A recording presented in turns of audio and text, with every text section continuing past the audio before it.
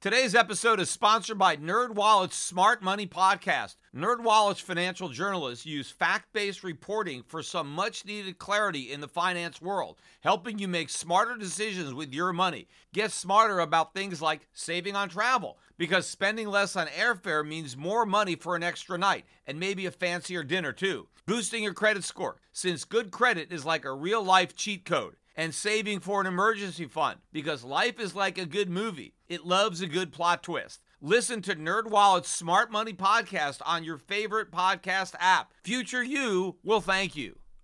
The Peter Schiff Show. The big news was yesterday when Fed Chairman Jerome Powell basically flinched. Now, I've been talking about the game of chicken that the Federal Reserve has been playing with the markets. And the way the game of chicken goes is the markets keep moving lower, and the Fed keeps talking about how great the economy is and how many rate hikes are coming in the future. And somebody has to flinch. Somebody has to blink, right? It's like you have these two automobiles driving towards each other, and there's going to be a major crash unless somebody turns the wheel. And it seems like it was Jerome Powell that turned the wheel first, and in fact was chicken. As much as the Fed wants to pretend they don't care about the stock market and they're not worried about the stock market, they absolutely care about the stock market. They are worried tremendously about a weakening stock market. Remember, the goal of quantitative easing was to lift the stock market, to create a wealth effect. And it was that stock market created wealth that was going to drive consumption and the economy. And it wasn't just the stock market, it was the real estate market. And so the Fed is worried about all asset prices, not just the stock market. Clearly, the real estate market is in even more trouble than the stock market. But both of these markets were headed lower. And I think that is what really prompted the Fed to blink, to swerve in this game of chicken.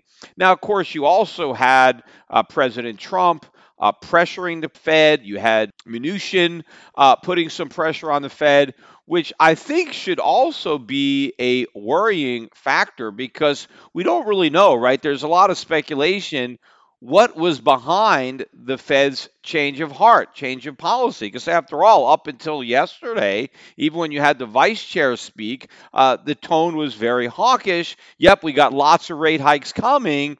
And now all of a sudden, Powell dials it all back. And basically what Powell said that has convinced people that maybe there's not going to be as many rate hikes in the future as the markets had believed is that now Powell is saying, we're just below neutral. We're almost there. Maybe one more rate hike ought to do it, and we're going to be at neutral. I mean, first of all, we're still at 2%. So that would imply neutral is 2.25, 2.5. I mean, that really shows you how low the neutrality bar has been lowered given the enormity of the debt bubble that we have. Because once upon a time, and not too long ago, a 2.5% Fed funds rate would have been considered highly stimulative to the economy, especially when you have inflation running at 2.5%, 3% based on the government numbers, which of course are understating inflation. But even if you take the government's numbers at face value, we still have real interest rates that are negative or about zero. And negative rates or 0% real rates have historically always been considered stimulative, not neutral.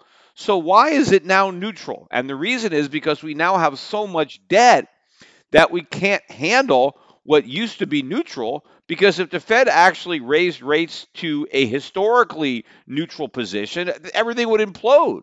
We can't handle neutral anymore. So as a result, the neutral rate has to be moved lower to a rate at which the Fed thinks the markets can tolerate it.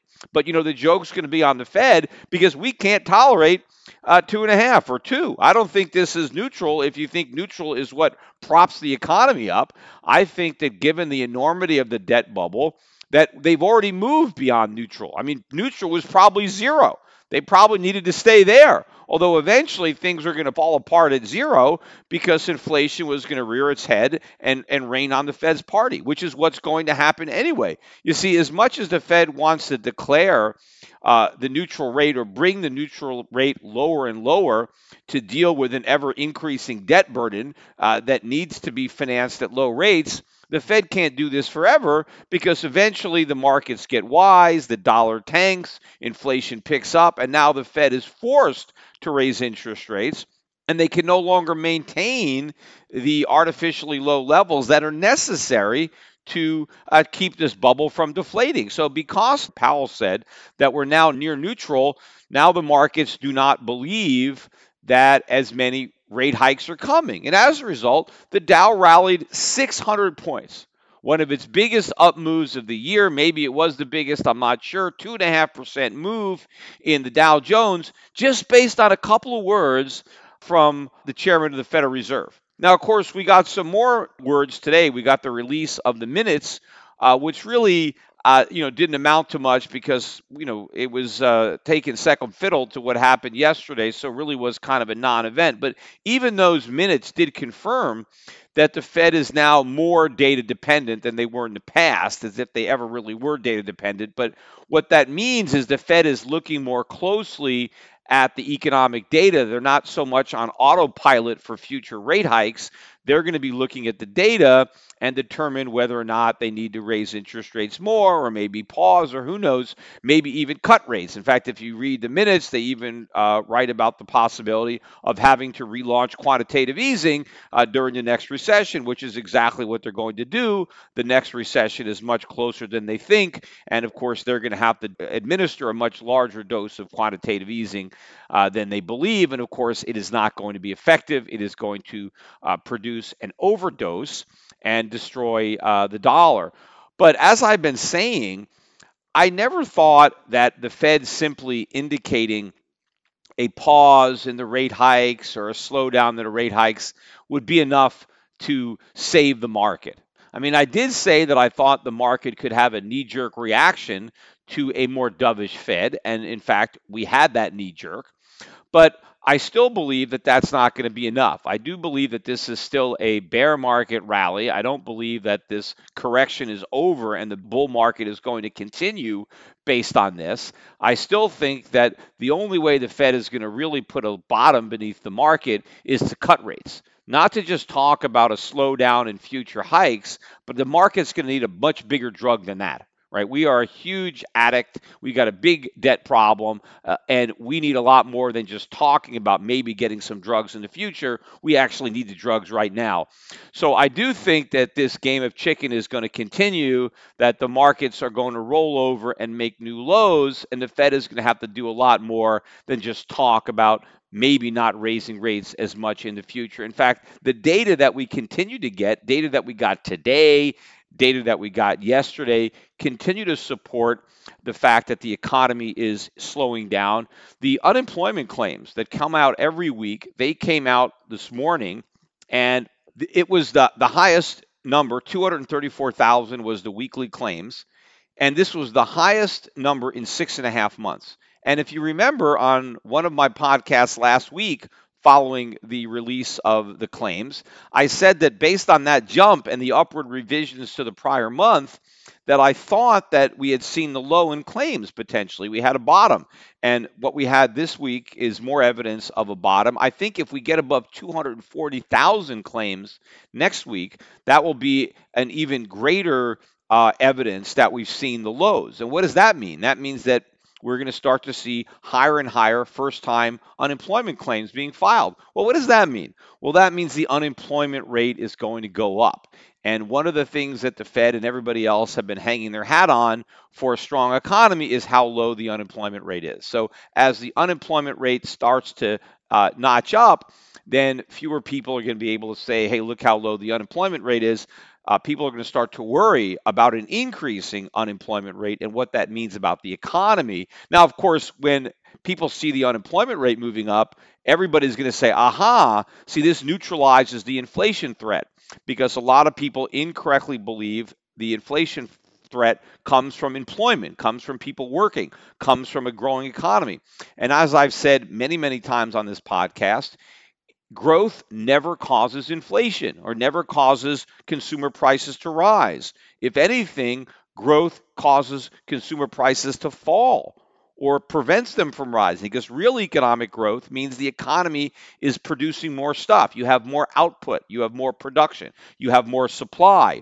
And so that keeps a lid on prices. When supply goes up, price can come down. What makes prices go up is an increase in the money supply, right? Inflation. And when you have a weak economy, then you have less production. That might tend to push up prices. But what really pushes up prices in a weak economy is when the government fights their weakness by printing even more money, when they run even more deficits that need to be monetized. And then you get stagflation, which is where we're headed. Now, one of the reasons that prices are not rising even faster now is because of these trade deficits that we have. We are able to import goods that we don't produce to offset the fact that our economy is not as productive, and we get to export all the money that we're printing. So that is keeping a lid on prices. They're rising anyway. But once the dollar turns around, then prices are going to move up even faster. So the increase in the unemployment rate is not actually going to provide relief from inflation. But in the short run, the markets are going to think so. The Fed is going to think so. And so as the unemployment rate goes up, then more and more people are now going to start to price out their expectations for rate hikes in 2019. I mean, so far, everybody is still looking for a rate hike in December, which is just a few weeks away. But most people now, or a lot of people, are dialing back their expectations for March or for June. But of course, if the economic data continues to weaken, it is still possible that the Fed does not raise rates in December. And as I said before, if they punt on December, that's it. That's the end of the rate hikes because the data is only going to go downhill from there. And so if the data is so bad or the market is so weak that they can't go in December, then they're never going to go. And in fact, speaking about the trade deficit, which is helping to keep inflation at bay, or at least the effects of inflation at bay, we got the numbers yesterday for the merchandise trade deficit. That's the trade deficit just in goods. It excludes our surplus in surpluses. And the number was supposed to come out at 76.9 billion. And that was going to be an increase from the prior month, the September number of 76 billion. Well, first of all, we revised the September number up to 76.3 billion. But then the October number came out at 77.2 billion, so above expectations. In fact, that is the biggest merchandise trade deficit in the history of the republic. And the reason the trade deficit went up is because exports dropped 0.6% and imports edged up 0.1%. So here you have Donald Trump talking about this export boom and how we're winning the trade war. Meanwhile, exports tanked, and this is the biggest merchandise trade deficit in U.S. history. Right? He keeps talking about how this is the greatest economy in history. That's not true. But what is the greatest in history are our trade deficits. So in other words, America has never lost as much on trade as we are losing right now under Donald Trump. But of course, Trump is not going to let the facts get in the way of his stump speeches, right? And he keeps talking about how not only is this the greatest economy, but how we are winning the trade war, how his tariffs are helping us win.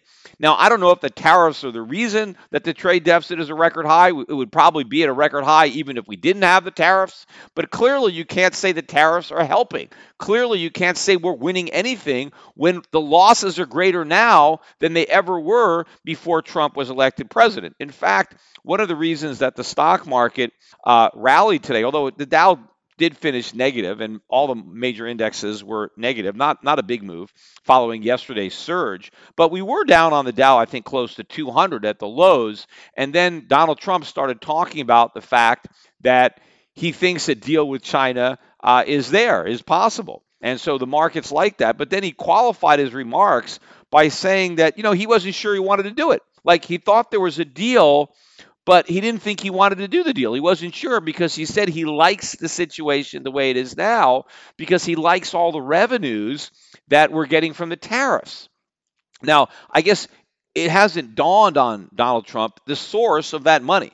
See, he thinks it's great that all this tariff money is flooding into Washington, right? All this tax money, right? He doesn't think tariffs are taxes, but that's in fact what they are. It's just a specific type of tax. A tariff is a tax, right? You can have an excise tax, you can have an income tax, you can have a duty, an impost, tariff, right? It's just a name for a particular category of taxes, but it's a subset, a subcategory of taxes. So, but apparently Trump doesn't think it is a tax, or if it is, he thinks it's a tax on the Chinese, and he wants the Chinese to keep on paying it because America is getting all this cash. But the source of that tax money is the American consumer. It's Americans who buy the products that are subject to the tariff tax. That it's out of their pockets that the money that Trump loves getting is coming from. So when Trump says he loves getting the money, the question is, do the American consumers love paying the money? I don't think so, especially if they understood that the tariffs are being paid by them, because the way everybody talks about it, the way the media reports it. In fact, they're talking now again about more tariffs on automobiles. Trump, again, is very upset, as I mentioned on the prior podcast, about the fact that GM is laying off a bunch of workers and closing some plants. And so he's saying we need these tariffs. We need to hit the Europeans with tariffs. Again, the Europeans don't get hit with tariffs. It's the Americans who want to buy European cars. They get hit with tariffs. And if they don't buy European cars, to avoid the tariffs, they end up buying more expensive domestically produced cars because they don't want to pay the tariffs. But either way, the Americans either pay more to avoid the tariffs or they pay the tariff. It's not free money coming in from China or anybody else. But apparently the markets didn't focus on that. We got the rally based on the fact that Trump thinks a deal is possible. And again, I think a deal is coming because I think the consequences of these tariffs actually kicking in are going to be enormous. And again, that's another game of chicken that Trump maybe is playing with the Chinese. But in this case, Trump has to flinch. He cannot allow this crash to happen because once these tariffs are there, the damage is going to be rather severe to the U.S. economy. So the thing for Trump is he could talk about this empty threat all he wants, but at the end of the day, he's got to do something to diffuse it because he can't actually impose the tariffs, and then he can't not do it, right? If they don't have a deal and he doesn't impose the tariffs, well, then he really looks bad. So the only way to avoid the tariffs, the higher tariffs, and save face is to come up with some kind of deal. But at least we know from past experience, it doesn't even matter what the deal is, right? Just like NAFTA 2.0. It doesn't matter what it is because whatever it is, he's going to claim it's the greatest deal in the history of deals, right? So it doesn't matter. He needs just something that he can claim as a victory and to make sure that these higher tariffs don't kick in. We also got more evidence today of the weakness, ongoing weakness in the housing market. Pending home sales were down by 2.6%, much bigger than expected decline. I think they were actually looking for a flat number. This is the 10th month in a row that the year-over-year pending home sales numbers have been down. And in fact, pending home sales are now at the lowest level in over 4 years. So the housing market is clearly in trouble. In fact, I believe a lot of the permits, right, that were taken out, I think the builders are going to choose not to build those permits, right? A lot of times people get excited. Oh, look, there's these building permits out there. Well, just because you have a permit to build doesn't mean you actually build. And I think a lot of developers, if they just survey the landscape, they're going to have a second thought about that, and they're going to decide not to build. So this market, the real estate market, is going down, and if the Fed continues to hike rates, all they're doing is putting more nails in the real estate coffin, which is something that they don't want to do. Because again, as much as they want to pretend that real estate is not a huge part of this bubble economy, it is. And as I said before, it's not just the construction industry and the jobs related to that. It's the wealth effect. It's all the consumption that flows from home equity and home equity extractions and mortgage refis and all this.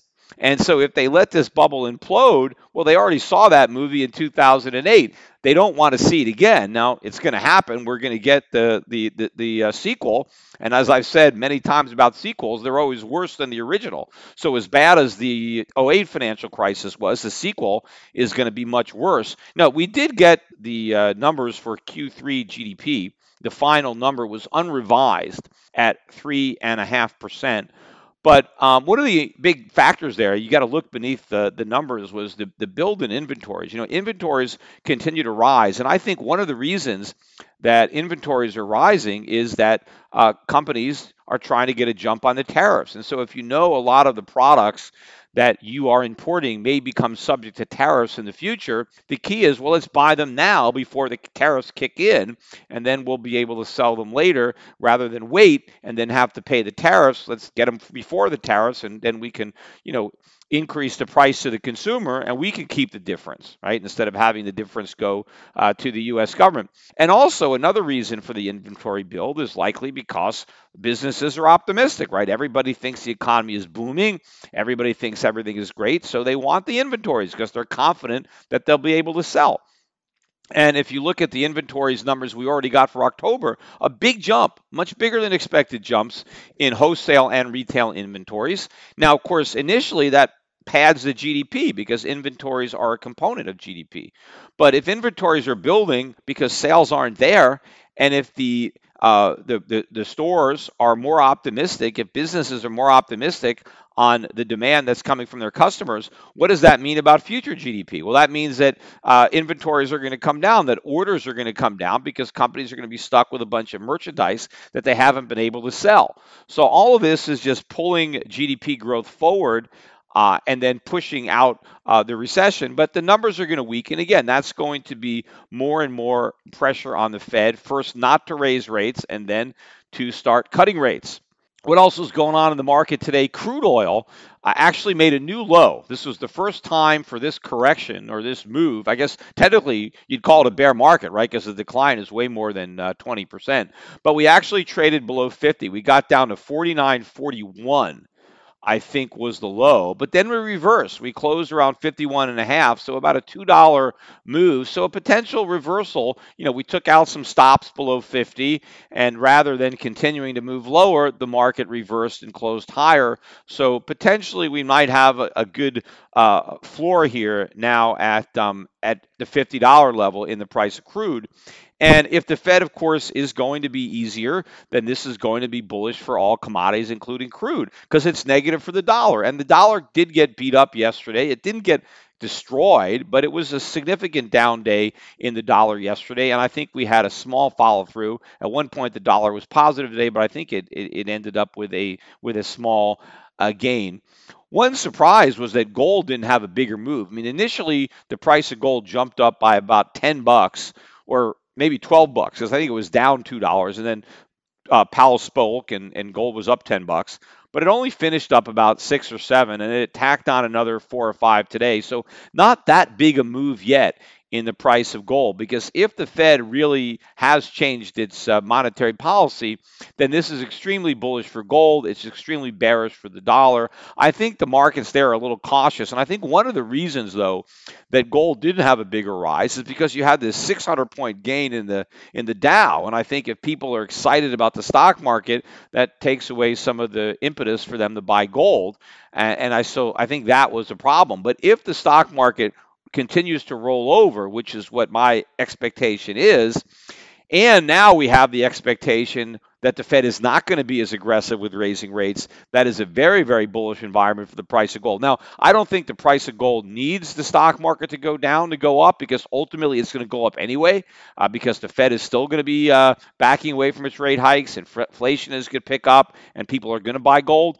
But the gold rally will certainly be helped if we have a sell-off in other risk assets or risk assets like the stock market, while people are expecting the Fed to not be as aggressive. And in fact, further U.S. stock market weakness is only going to put more pressure on the Fed to do something else to stop the decline. Because after all, once this bullet doesn't work, right? Once they simply say, okay, we're almost at neutral, so we're not going to hike as much. If that doesn't work and the market keeps falling anyway, well, now they have to come back to the drawing board with something bigger in order to stop the decline. Because again, as much as they try to pretend they don't care, believe me, they care.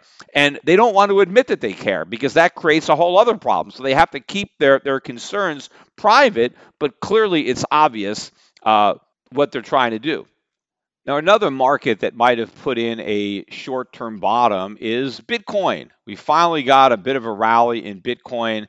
And I don't think this is a long term bottom, but there could be a little bit of a short term bottom. Probably it'll hold just long enough to create enough false confidence that we've seen the lows and maybe sucker some buying into the market so that the whales can unload more of their cryptocurrencies, which I think is their goal. Of course, they need other people to come in so they can get out. Now, the initial low in Bitcoin was a little bit below 3,500. So we broke below 3,500, then we rallied, and then the next couple of times we went down into the 3,500s, we never got below 3,500. So that level seems to have held as a support level. And now overnight, we rallied back up above 4,400. So that's a pretty significant move off the lows. That's more of a significant rally than any of the rallies we've had since we broke below that, 6,200, 6,400 support, wherever that was, and hit these lows.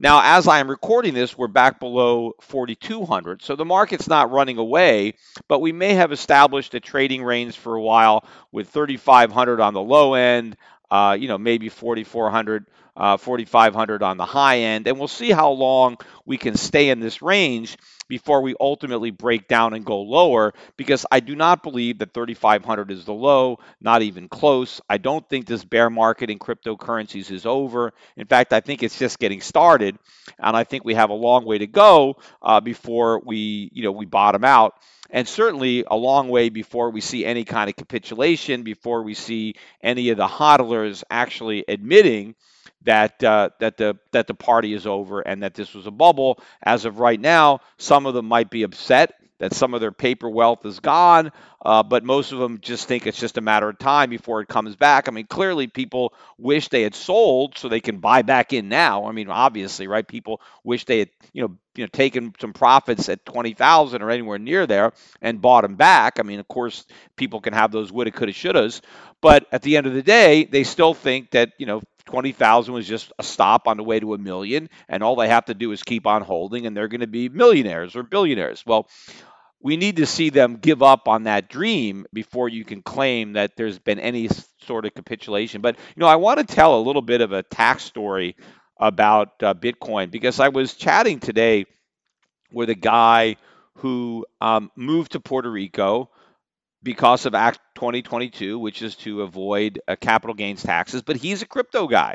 And it was his crypto gains in 2017, last year, that really prompted him to move to Puerto Rico. In fact, almost all the people, the crypto people that have come to Puerto Rico, came this year. Right? I mean, it would have been great if they came in 2016, because then all the gains from 2017 would have been tax free.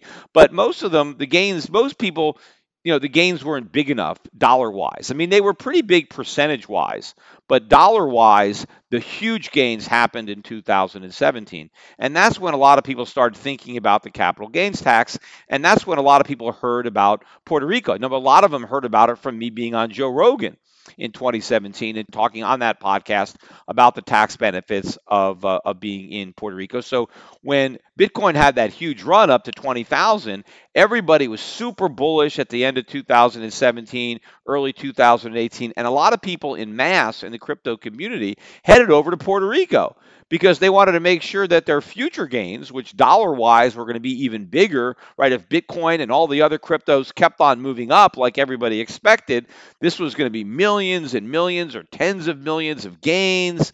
And the idea of paying zero capital gains taxes was very enticing. I mean, and so a lot of people moved here to Puerto Rico.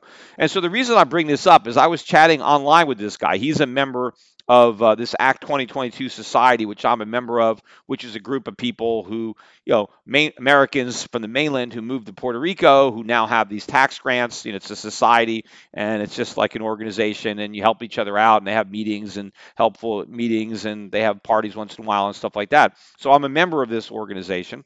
They also did a lot of charitable work, gave millions and millions of dollars in the aftermath of Hurricane Maria, and so they're doing a lot of good work on the island too, as far as charitable giving. But in any event, so I'm on a message board with this guy who's talking about his tax problem, and he's looking for some advice. And I started chatting with the guy. And the problem that he has, and this is a little bit of a tweak on the problem that other people had with cryptocurrencies. It wasn't even something that I thought about until this guy's situation came up. But anyway, so he moves to Puerto Rico in 2018. And early in 2018, when the cryptos are still way up, he sold a bunch and he had millions of dollars in gains, right? Now, since most of those gains happened in 2017, the gains happened before he moved to Puerto Rico. So any gains when you realize a gain, any portion of the gain that took place before you got to Puerto Rico is still taxable. You still have to pay a capital gains tax on that. So if you want to think about it in the case of, let's say, Bitcoin, if you bought Bitcoin for $100 and when you moved to Puerto Rico, it was $15,000, and then you sold it at $17,000, the move from $15,000 to $17,000, that's tax free. So you don't have to pay any taxes on that $2,000. But on the move from 100 to to 15,000, where it was when you got here, all of that gain is still taxable, just as if you were still living in the United States, because the gain happened before you got to Puerto Rico. So that's fine. He had a big gain, and now he has a tax. But here's the problem. Once you become a Puerto Rican resident, all of your future capital gains are tax-free. That's the good part. The bad part is none of your losses are you able to use to offset the gains that you had from before you got there. So in other words, the market has crashed since he's made those initial sales. He has now had other sales at much lower levels.